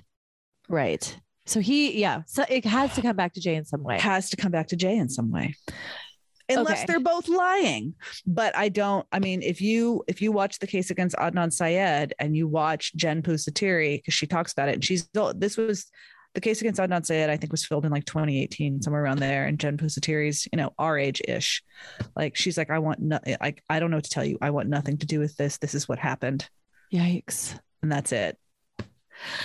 Okay. Well, let's see what else the stars can tell us. So we have this conjunction, right? That's sitting on top of her Mars. This bad vibes conjunction. Pluto, Chiron, Moon, right? And then on that day, Mars, so not her natal Mars, but where Mars was on that day, was conjunct her Pluto. Is this making sense? No, I hear you, what you're saying. Yeah. Okay. So you have a double whammy of Mars conjunct Pluto when you look at her chart and how it was being affected by the chart of the day. Okay. Her Pluto is conjunct the Mars of the day, and the Pluto of the day is conjunct her Mars. That's a lot. Okay. Because these are the two most violent planets, Pluto and Mars. Not just that, but on that day, Uranus, planet of sudden, unexpected jolts, knee-jerk reaction shocks, was square to her Chiron. So now we have the day sending a sudden, out of nowhere, unforeseen shock that is deeply wounding, right, to her Chiron. Also on this day, Jupiter, the Jupiter of the day, was opposite her Jupiter. Now, that in itself is not necessarily a negative thing. In fact, like, it could be really good. Jupiter is a planet of go big or go home, right? It wants everything to get bigger, to expand.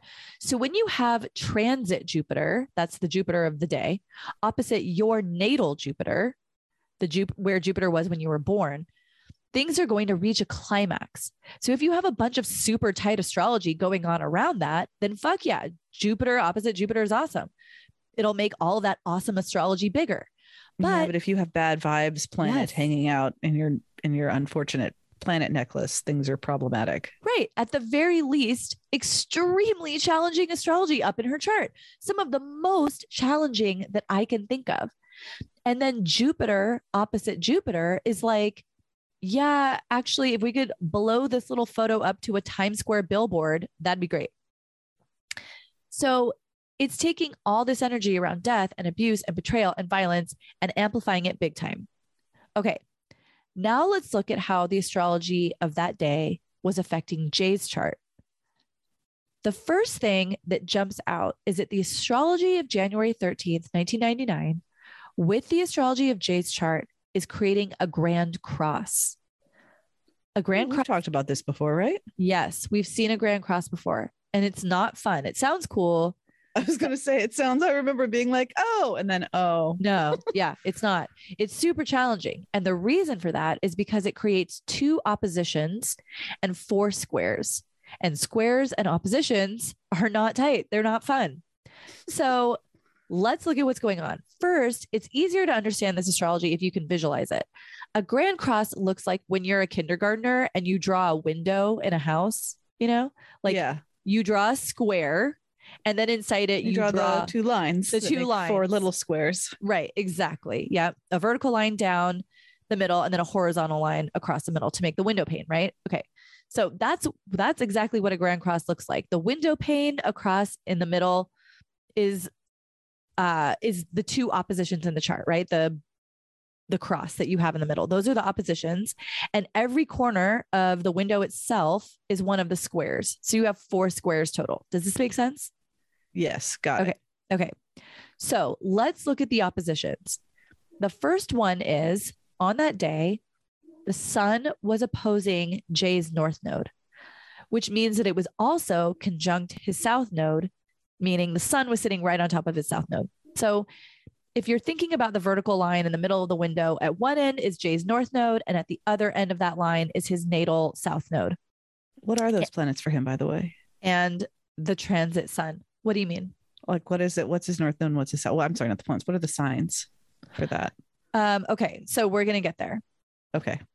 I'm jumping ahead. I'm an AP student. Yeah. Calm down, AP smoking weed in the bathroom or whatever. Okay. So the sun represents our ego, our image, and our will. So during the time of this transit, Jay's ego was in alignment with what he was meant to let go of. That's the south node, right? The south node is what we've already learned to do in past lives. It's easy, it's comfortable for us, but not what we're meant to be doing anymore, because it just won't work if we keep going back to it, right? We're meant to expand into the north node. And the sun was in opposition to his north node, right?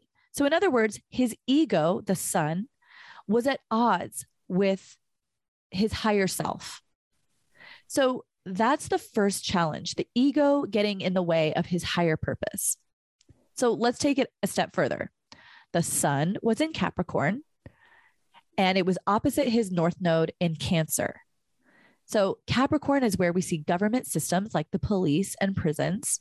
Mm-hmm. It's also related to addiction, but Cap doesn't rep the addict. It reps the pusherman, because as we know, Cap loves money, and we know Jay was selling drugs. Money. Yes, right. This is correct.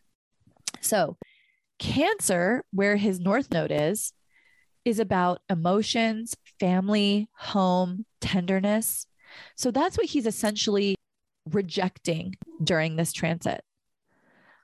Okay, on to the second opposition. So this is the horizontal line in the window pane. On January 13th, 1999, Saturn was opposite Jay's Pluto. So we could look at this in a couple ways. Again, Saturn oversees the cops and prisons. Pluto oversees our need to control and be in power. So here we see the cop sort of pressuring Jay and wielding control over him in a way that makes him sort of like, he's not in control anymore, right? They're the ones who have the power in the situation. Yeah. So Saturn opposite Pluto transit is also a time when you see people going to extremes with a win at all costs attitude. It's a time when people become susceptible to the idea that the ends justify the means. But what's even more interesting about this opposition is that on that day, Mars was conjunct Jay's Pluto. So this adds another layer to the opposition because now Mars is involved. If this is sounding familiar, that's because Hae Min had this too. I was going to say, didn't we just say this? Yes, which makes sense because they were all born around the same time. Sure. The difference is that for Hae Min, this conjunction was off by 5 degrees. For Jay, Mars and Pluto are only off by 2 degrees. So this is a very tight, very strong conjunction. And as we know, Mars in its shadow oversees violence, abuse, sexual assault, aggression. Pluto represents rage, jealousy, rape and sexual assault, and death. So we have Mars influencing Jay's Pluto on that day. And then on top of it, it's getting this pressure from Saturn, which points to the police for sure, but it also points to this extreme power struggle where in the end, a person can feel like the ends justify the means. And then all 4 of those points are square. That's the window, right? So Saturn and Mars were square to his north node on that day. Saturn was also square to his sun, and the sun of that day was square to his Pluto. I won't go into all of these since we basically just kind of talked about what all of these energies do and look like. But basically, all of these, Pluto, Mars, Saturn, his north node, his south node, and the sun, they're all in a big fucking fight. One last thing. Bad vibes. It's bad vibes. One last thing before I move on to Adnan. Remember when we were talking about Hae Min's chart and I was saying that on that day, the moon, Pluto, and Chiron were conjunct, and that was all conjunct her Mars? Yes.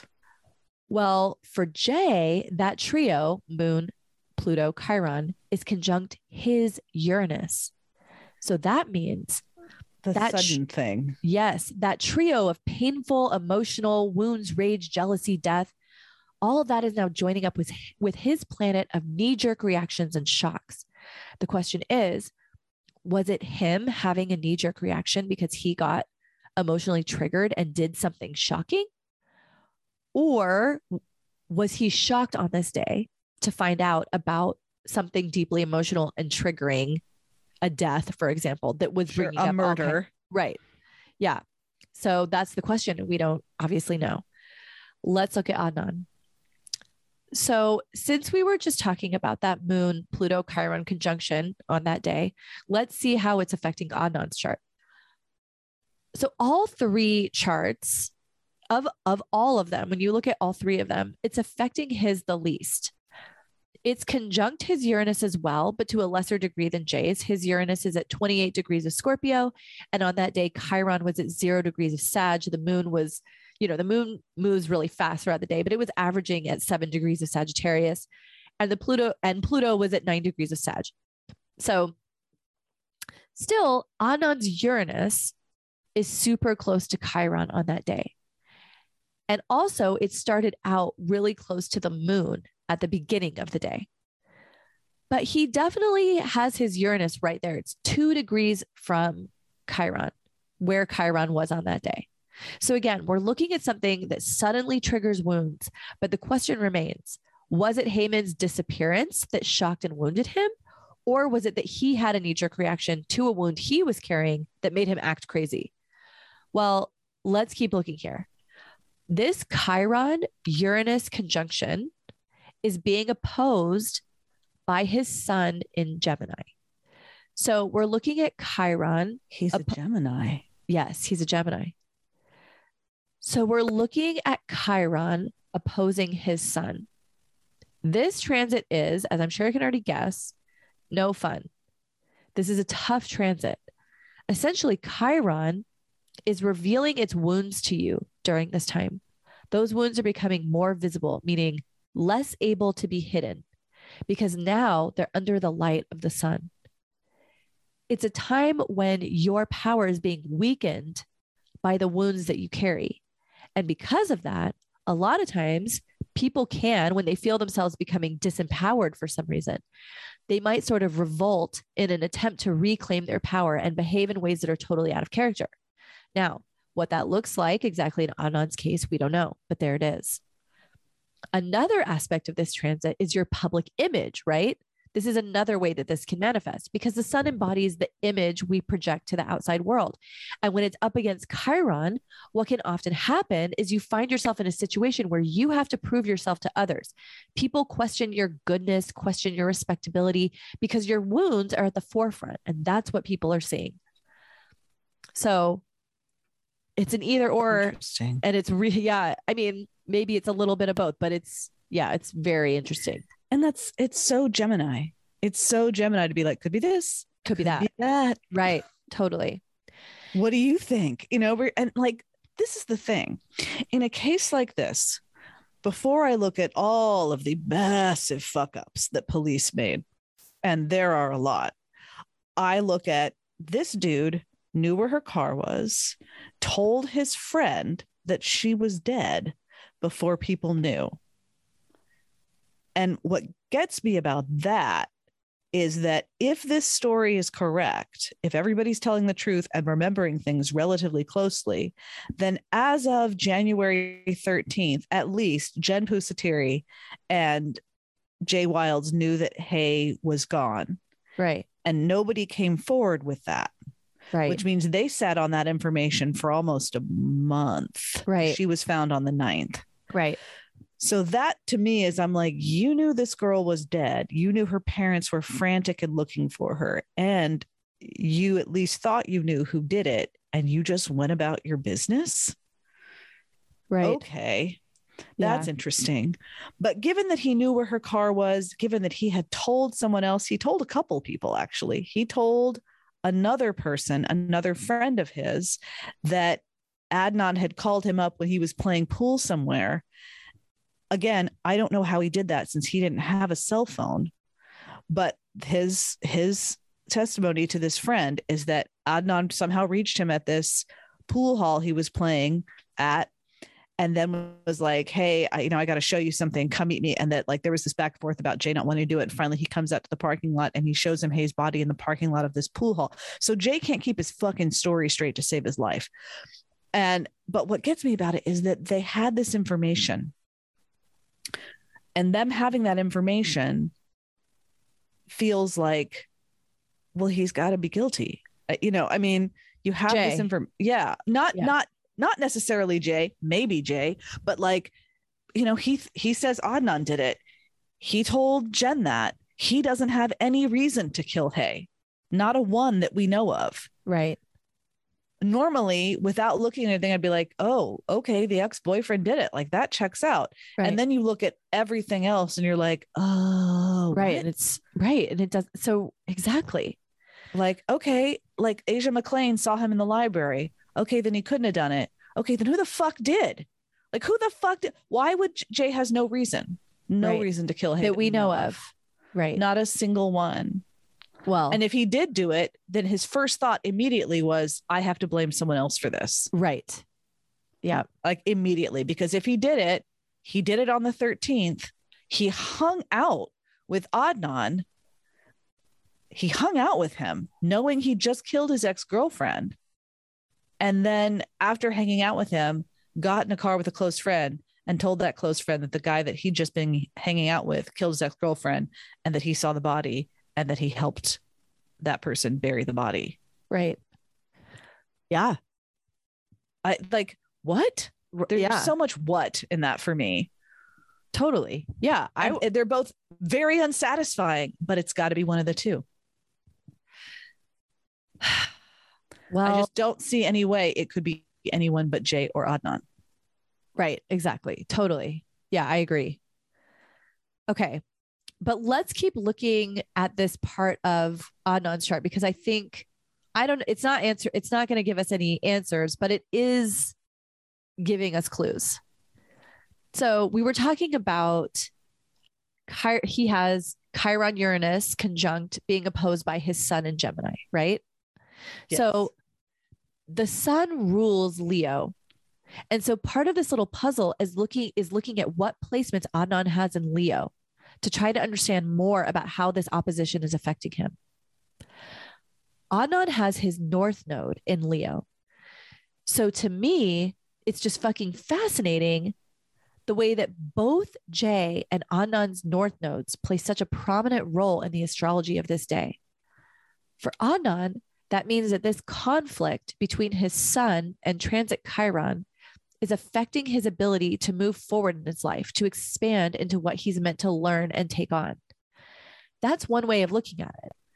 Another is that when you have your north node in Leo, you're kind of meant to be famous, you know, on some level, or anyway, you're meant to expand into the energy of being in the spotlight and being well, again, mission accomplished, right? With attention. So exactly from that perspective, we could think of this as the Chiron Sun opposition is the thing that's putting him in the spotlight and allowing his North Node in Leo to manifest itself. It just so happens that he's not famous manifestation.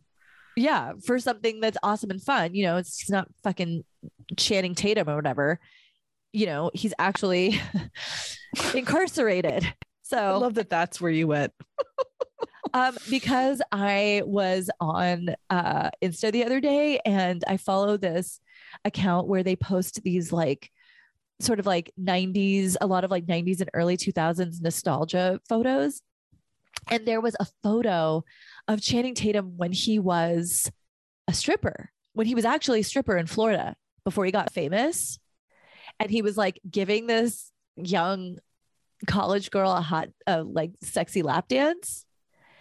And I was like, wow, this photo is literally everything to me. And I don't even like Channing and her. Can you imagine? And then he goes on to be like massively famous. Anyway. Amazing. Yeah. So he's not pulling a Channing Tatum here with this Leo situation. It's like, it's a huge fucking bummer. Okay. There's another opposition we need to look at in Adnan's chart, and that is transit Pluto. The Pluto of that day was opposing Adnan's Venus. So the planet of death, rage, abuse, etc., was in opposition to Venus, which is women, love, relationships. That definitely points to his ex-girlfriend getting murdered, but does it also point to him being the murderer? What's really interesting is that also on this day, Venus was exactly conjunct Uranus, both at 11 degrees of Aquarius. So this means sudden, unexpected emotional upsets, particularly with women or femme folks, because Venus rules the feminine. And that conjunction on this day was trine to Adnan's Venus, which was being opposed by transit Pluto. So if you put all this info together, you have this emotional shock, particularly around women, showing up in the astrology of that day. And that has this direct relationship to Adnan's Venus, aka his relationships and the women in his life, which is being opposed by this force of death and abuse and rage and violence. That's Pluto. Okay. One last thing in his chart to think about. On that day, Mars was conjunct Adnan's Pluto, as it was for all three of them because they're all born so close to each other. As I've already talked about, putting Pluto and Mars together is the most violent combo possible. And for Adnan, that conjunction is trine his Mercury. Mercury controls how we think and also communication. So was this violent combo influencing his mind, resulting in a violent eruption from him? Or was he receiving news, aka communication, on this day that was about some super fucked up Pluto conjunct Mars shit? Well, let's consider for a moment one of the aspects I talked about in his chart at the top. Remember, I was talking about his Mercury square Neptune in his chart? Yes. And how that would make it so that people didn't believe you and think you were lying and you could get ripped off. Well, this Mars Pluto conjunction is now part of that energy because it's trine to it. So there's something about this Mars Pluto conjunction, this fucked up violence happening in Libra, the sign of justice, that's affecting this Mercury Neptune opposition and in some way fueling this energy of not being believed, being seen as a liar, and being ripped off in some way. And that is the astrology of Hae Min Lee, Jay Wilds, and Adnan Syed. You know, what gets me about this is that normally when we do these, even when it's like ones where we don't officially know, we kind of know. Yeah. You know, normally it's like, it's right there, you know? Yeah. It's right there. Nope. Not this time, baby. Well, and that's what I think is so interesting, especially like when you're thinking about this Mercury opposite Neptune, when they talk about like total breakdown in communication. I mean, that's essentially one way of summarizing this case. Just a total fucking breakdown. I mean, like and not even subtle, like everything from people's stories changing to the cops telling people it happened on this day, we assure you, to the fucking cell phone records, to them like changing shit for the cell phone records, and then changing. Then it turned out they didn't need to change it. It didn't fucking matter because the cell phone records can't be used for that. Right. You know, like, sorry, right. Like none of this, haha, joke's on you. None of that matters anyway. To like Asia McClain getting in touch with the lawyer, the lawyer stating, you know, like, oh, I called her back. It's the wrong date, to that not happening, to her like being dead, so we can't check with her, but to everybody verifying that the last 5 years she was in La La Land mentally because she was degrading from multiple. I mean, like, just the amount of bullshit in this case. It's like, maybe he did it. It's possible. It's not impossible, but there is so much doubt that I don't understand how you can keep him in prison. Well, and that's another thing. Another thing that's so interesting is when you think about Mercury opposite Neptune, cell phones are ruled by Mercury. When they're opposite Neptune, now you have this breakdown in communication. And so again, you just keep seeing all of the things that came up in the case represented in these charts. It's so true. And you know, what I just keep thinking about is her poor family. Because as far as they're concerned, he did it. Right. You know, the police told them that he did it. They are convinced he did it. They didn't want her dating. They weren't pleased that she was dating him. So for them, this is kind of a realization of their fears. Right. Totally. But it checks out for them, which is another miscommunication, because young women are going to date. It's what happens in America. This is pretty normal. Other cultures come here and then this happens, you know. I mean, like, they were from South Korea. They brought their daughter and she became an American. Right. And she wanted to do what young American girls do, and she did it. And there was miscommunication between them because she was not telling them that that's what she was doing, as we all did as teenagers. Like, we all did shit we didn't tell our parents. It's normal. But because of that, you know, they're believing the police. Right. They're believing that they said he did it. He did it. It's just the way it is. They have fought tooth and nail to keep Adnan in jail. I absolutely understand. You know, I absolutely understand, but it's also, it's just one of those things where I'm like, there's no satisfaction for them, because if the other thing is that after all these fuck ups, if it is, and now we got DNA, they never tested it. Can't believe it. Blows my mind. The only solid thing they had, never fucking tested it. Okay. Now they're going to do it. We'll see what it says. Unless it's something definitive. Unless it's like, we found Adnan's semen inside her, you know, something so definitive, like she was sexually assaulted. Yes, his skin is under her fingernails, you know, something like that. We will never know. I'm hoping that this DNA is it's conclusive. God, I hope so. I hope it's conclusive. I hope it gives her family something, because I can't imagine the pain. And his family too. They both lost children, but you know, his mother can go hug him. She'll never hug her daughter again. Right. And I have a daughter. I can't imagine. And I have a son. I can't imagine. Yeah. And it's heartbreaking all the way around. And at the end of the day, you know, let's place the blame where it's due. This police department fudged this so fucking bad. Fucked up. Wow. Yeah, so bad. Wow. Yeah. Oh, so bad. And like, when I tell you, honestly, if you have 4 hours at some point, go watch the case against Adnan Syed, because that man standing up there, like with his full chest stating, you know, the first story is always going to be a lie. And then the second story is less of a lie. And I'm like, what could you repeat that? Like, what are you fucking talking about? Culturally in Baltimore? What do you mean? What does that mean? Yeah. Are you talking about police problems in Baltimore? Because it sounds like what you're talking about is corruption. You know, culturally in Baltimore, we're very corrupt. And what we do is we like to get our witnesses to come in, and then we badger them until we get them to say the thing we want them to say. And it's just this is just cultural. This is just part of the culture. It's absolutely cultural. I don't know what they do in like Seattle, or those pussy towns. I'm just telling you that like, this is how we do it in the culture of Baltimore. And I rewound it several times because I was like, I'm not hearing that right. Like that can't be right, but it was. Wow. That's what he said. And I just protect and serve, protect and serve the culture of Baltimore. CYAing our asses because yeah. Like wow. And also just to me, the whole like, we arrested him. Now let's look at the evidence. I'm like, yeah.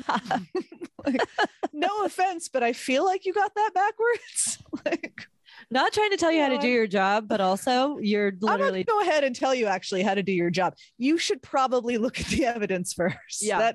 That's kind of 101 from what I understand. Literally exactly backwards. So maybe 100%. Not the way you're supposed to do that. Maybe give that another little. So I'm gonna be following this DNA shit. Fuck yeah! Oh my god, I'm gonna be following this, and it's huge, it's gonna be really interesting. I mean, and the other thing is, in my experience, guilty men don't want the DNA tested. Totally, and he was like, test the DNA. He's been asking them to do it forever. Yeah, yeah. So, and he's very adamant about testing the DNA. So. I mean, his persona all indicates that he's innocent. He's never wavered. Right. He there's a possibility he could go home if he would say that he lied, but he won't. Right. They did offer him that deal. He could be on his way home. Right. Because in 2017, 2018, they were like, hey, take a non-Alfred plea. You get 4 more years. He'd be going home nowish. He'd be going home nowish, but he wouldn't have cleared his name, and wouldn't have cleared his name. And what he said was, I would just be exchanging one prison for another. Totally, he's right, and he's not wrong. Yeah, he's right. He's not wrong. If he's lying, he is the best I've ever seen. Well, we're about to find out. Hopefully, we are about to find out. Oh God, I hope so. Dude, fuck, and like, let's say it's Jay's. The police are going to have to do backflips, fucking backflips, because they're not going to arrest him. Well, the thing that I'm worried about is you hear sometimes about how they do these tests and then the cops, influence, they hide it, or they good luck on this one. I mean, the whole public is just sitting here being like, we're just going to sit here. You let us know when you, and they have over 12 items. Wow, God, that's so much. It's so insane that they never tested it. What are you fucking talking about? Wow. Also, they've got that fingerprint from inside the car that didn't belong to anyone. They were like, oh, all right. That's fine. It's not great. Like it's kind of weird. Could we discuss that? Whose is it? They're like, we don't know. This is so funny because the whole time I was in Palm Springs, every time we went back to the hotel room, and by hotel room I mean travel lodge, the travel lodge where the nothing but the best. When we would go back, Forensic Files was on, and it was like, I saw your Instagram story where you guys were watching that. I was obsessed. I was like, everyone shut up, Forensic Files is on. Yeah, dude, the shit that they can do when you have a good team, man. The tire marks that they, and footprint, the way that they make, like, they made a cast of this one, whatever, he was like a attempted murder. Oh, did he murder that guy? Anyway, bad fucking dude. He stepped in snow, and they made a cast of the footprint, or the shoe print, using the snow. Yeah. Like, yeah, girl. And then they could actually go through the shoe and find the individual places where the tread had been worn in specific ways.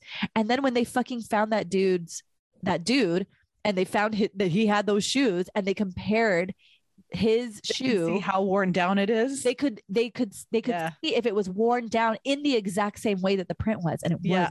There have been a couple of cases I've followed where they've caught people in that way. So wild. Yeah, which is why it was also like, why the fuck did Jay throw all his shit away? Like, why? He didn't touch her. He claims over and over again he never touched her. Why'd you throw away? Yeah, right.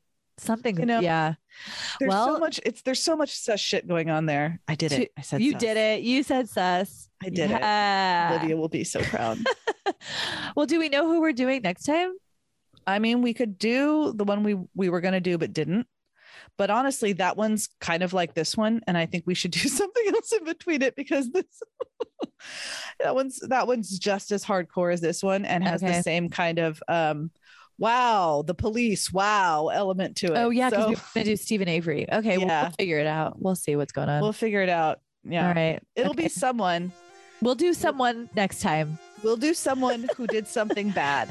Or maybe didn't. We don't somewhere know. Doing some bad shit went down and we'll talk about it. All bad vibes. That's the other sign of the crime. Bad vibes. Bad vibes. All right. Love you. Love you too. Bye. Bye.